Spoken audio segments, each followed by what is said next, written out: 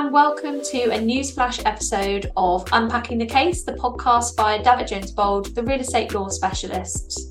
As always, I'm joined by our head of legal training, Richard Snape. Hello, Richard. Hello, Lizzie. How are you? I haven't seen you for a while. Yes, we're back to back on podcast recording today. So Yeah, I saw you all of 10 seconds ago before we hit record. podcast sort of day. Yeah. But yeah. Excellent. Well, this time we are talking about alienation, alteration, and user covenants. We did a webinar on this a few weeks ago, and there are some elements, particularly in relation to alteration and user covenants, that we didn't fully cover. So I think we're going to go into a bit more detail on some of those. I don't know where you want to start. About alteration covenants, because I'll give you the background, shall I? Yes, please. Okay, I'll give you the background. It's obviously alteration covenants are one of the major covenants in commercial leases, and we're dealing with this from the point of view of leaseholds. You can either have absolute covenants against alteration, you can't alter, full stop. You can have qualified covenants against alterations, not to alter without the landlord's consent. And you can have fully qualified covenants not to alter without consent, not to be unreasonably withheld. One of the problems with landlords with qualified covenants is that Section 19, subsection 2 of the Landlord and Tenant Act 1927 says if the covenant, if the work you want to do constitutes an improvement, then it's subject to a reasonableness test. The landlord can't unreasonably withhold consent. And there was a case back in the 1930s, 1937, called F.W. Woolworth and Lambert, which basically said whether something's an improvement is always taken from the point of view of the an improvement. Well, an improvement is from the point of view of the tenant and not the landlord. So it's very easy for the tenants to actually argue, why would we want to do something to alter the premises if it doesn't constitute an improvement for us? The landlords can actually claim compensation for diminishing value of the property or neighbouring properties that they own. But that's why landlords, if it's something, especially on the shorter leases like structural alterations, you tend to have an absolute ban. But especially, perhaps not with the shorter leases, but the head leases of 150 years and the likes, you don't want absolute bans on various things, because who knows what's going to have to happen in the next 150 years. Life expectancy is probably only 40 or 50 years. And I suppose the thing that tenants are going to have to start thinking about in alterations left, right, and centre in the future, not just on the long leases, is alterations in relation to energy efficiency. Heating, lighting systems, ventilation systems, all these kind of things, air conditioning systems. You can bet in not even longish leases, by the end of those leases, tenants are going to have to start thinking about altering, which is a course of its own right, quite honestly. But I wanted to sort of dwell on how, even if you've got an absolute ban on alterations, not to alter full stop, it might be subject to question whether the tenants might be able still to do something about it. What can tenants do in relation to absolute bans on alterations? Well, there's one thing that might just happen, is that the landlord can always waive the absolute bar, just like they can on alienation, user, or whatever. But there is one problem with that. What is the problem? Well, it's because of a case. It was actually a residential case, a Supreme Court case from 2020, May of 2020, during the first lockdown. All those years ago. Yeah. It's a case called Duval and 11 to 13 Randolph Crescent, which was a residence management company for the premises. It was I think there were 9 flats. It was, some series of townhouses that are being converted into flats. And the leases were from 1981, 125-year leases. And Dr. Duval was tenant of a couple of these long leases. Dr. Duval, I have to say, is a very cool sounding name. But sounds like they should be in some American pop movie. Yeah.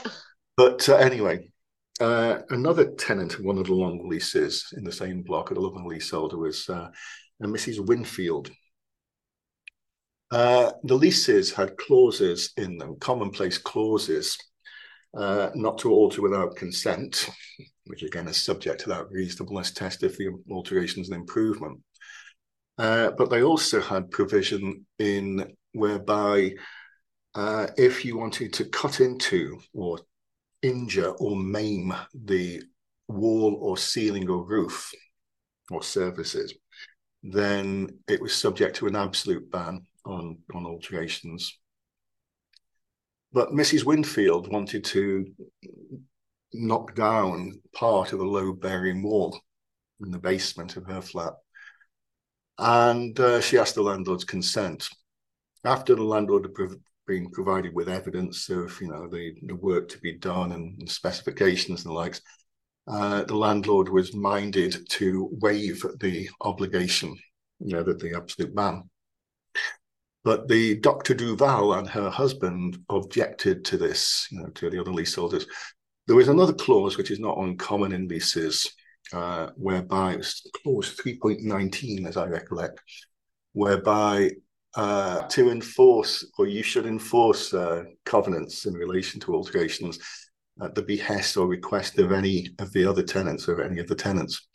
And so Dr. Duval argued that it must be implicit in those circumstances that you wouldn't waive the absolute ban on alterations, because she'd objected to this. And it surprised a lot of people at the time in 2020, and it really changed the law. The Supreme Court agreed with that. If you've got that clause, you've got to, you should enforce at the behest of any of the tenants. Any of those tenants can stop you waiving those obligations, So that's one issue with that. You can't necessarily assume where it's in the best interest, perhaps, of the leaseholder and the landlord. You can waive the obligations, but there's other things you can do. What are they? I won't spend too long on it because it's perhaps for other people. There's anti-discriminatory legislation, for instance, has been since the original Disability Discrimination Act in the 1990s, and subsequent Disability Discrimination Acts, and also the Equality Act of 2010. If you've got an absolute covenant against alterations, but you want to alter in connection with, say, disability access or to prevent disability discrimination, it's subject to being qualified. You've got to get the landlord's consent, but they can't, for fairly obvious reasons, unreasonably withhold consent. So you've got that in relation to disability. Is there anything else, Richard? Yeah, well, I also wanted to talk about it's not well used, and I can only think of 3 reported cases, and one of those is not particularly, satisfactory. They can use Part 1, Sections 1 to 3 of the 27 Landlord and Tenant Act. Not just in relation to allowing alterations, but also getting compensation for alterations. And it's perhaps not used as much as it should be used, and it's not known about as much as it should be. It can't be excluded. It basically applies where the leaseholder is running a trade or business or profession. There's a few exceptions like agricultural land and mining leases.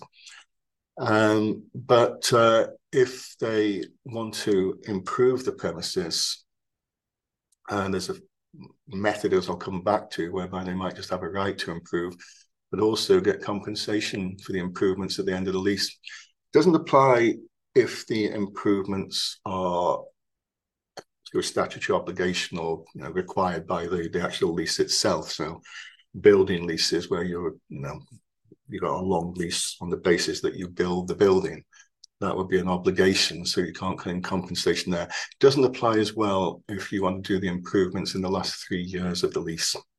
So it is sort of limited like that. Shall I go through fairly briefly the process? Yes, please. Well, I mean, it applies, as I said, to improvements. If you want to improve, there was a case back in the 1930s, 1939, called National Electric Theatre in Hudgel, I think it is, Hugnall, which said that includes sort of demolishing and reconstructing. You've got to give the landlords notice, together with specifications and plans, what you want to do. And the landlord's basically got 3 months to counter notice. If they don't, you can go ahead with the improvements. Um, uh, and if they do object, then you can apply to a tribunal for a decision. And the tribunal is supposed to take into account things like, does it add to the letting value? Is it reasonable and suitable in relation to the character of the premises? And then, does it diminish the value of neighbouring landlord properties? And can make a decision and basically allow you to go ahead with the improvements. And more than that, at the end of the lease, the tenant can claim compensation for the improvements. Basically, based on either there's a sort of cap, there's two caps. One is where it's based on you can only claim up to the increased value of the land, the property. But also you can only, if the landlord wants to redevelop at the end of the lease, then that's going to affect things. And you can also only claim up to the costs of doing the work minus any costs for repairs and the likes that that need to be done. So there is a cap, but it's worth knowing about. There was a case, the last case I can remember on it was in 1990, Court of Appeal case, Hogarth Health Club and Westbourne Investments in London, which said, you've got to go through the process first. You can't sort of do the improvements and then apply.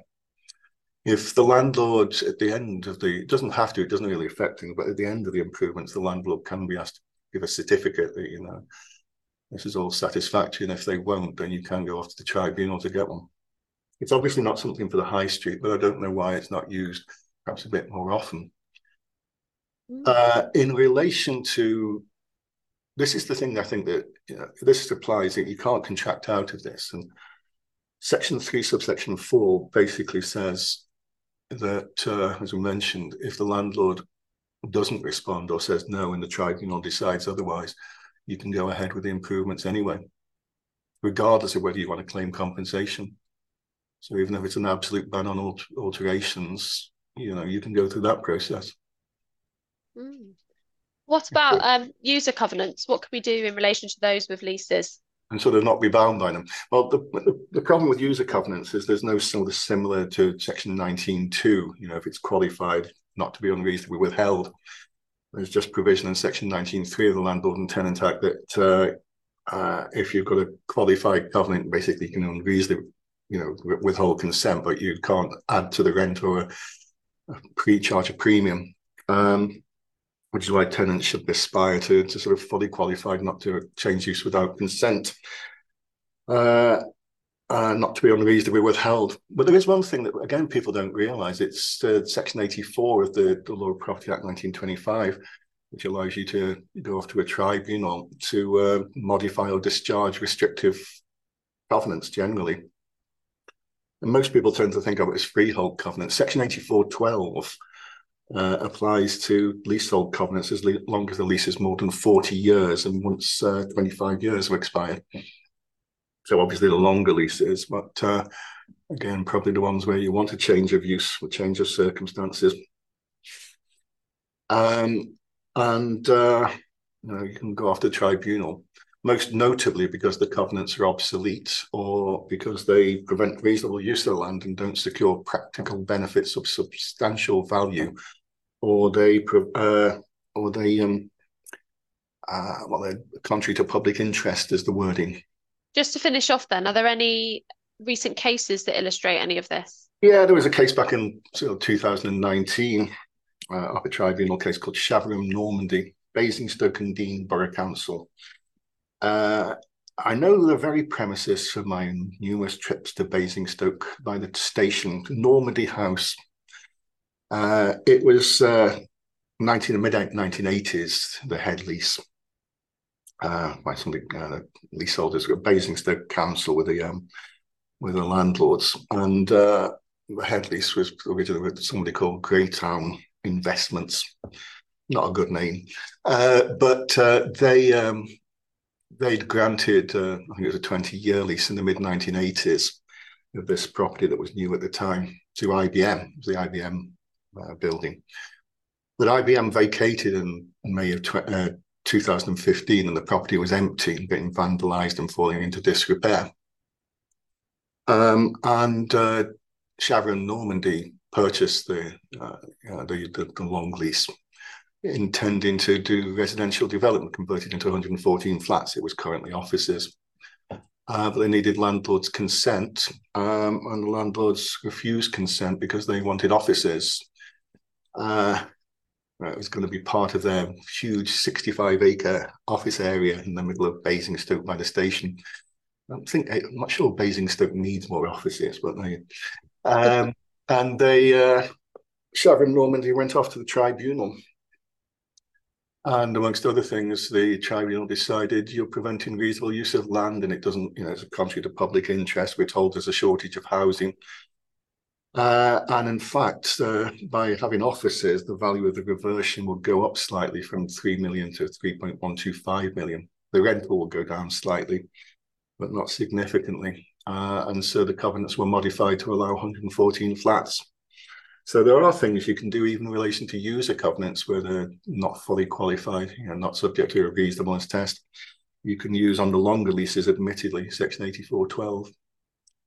So there you go, a few areas for landlords, perhaps, and leaseholders and developers to think about.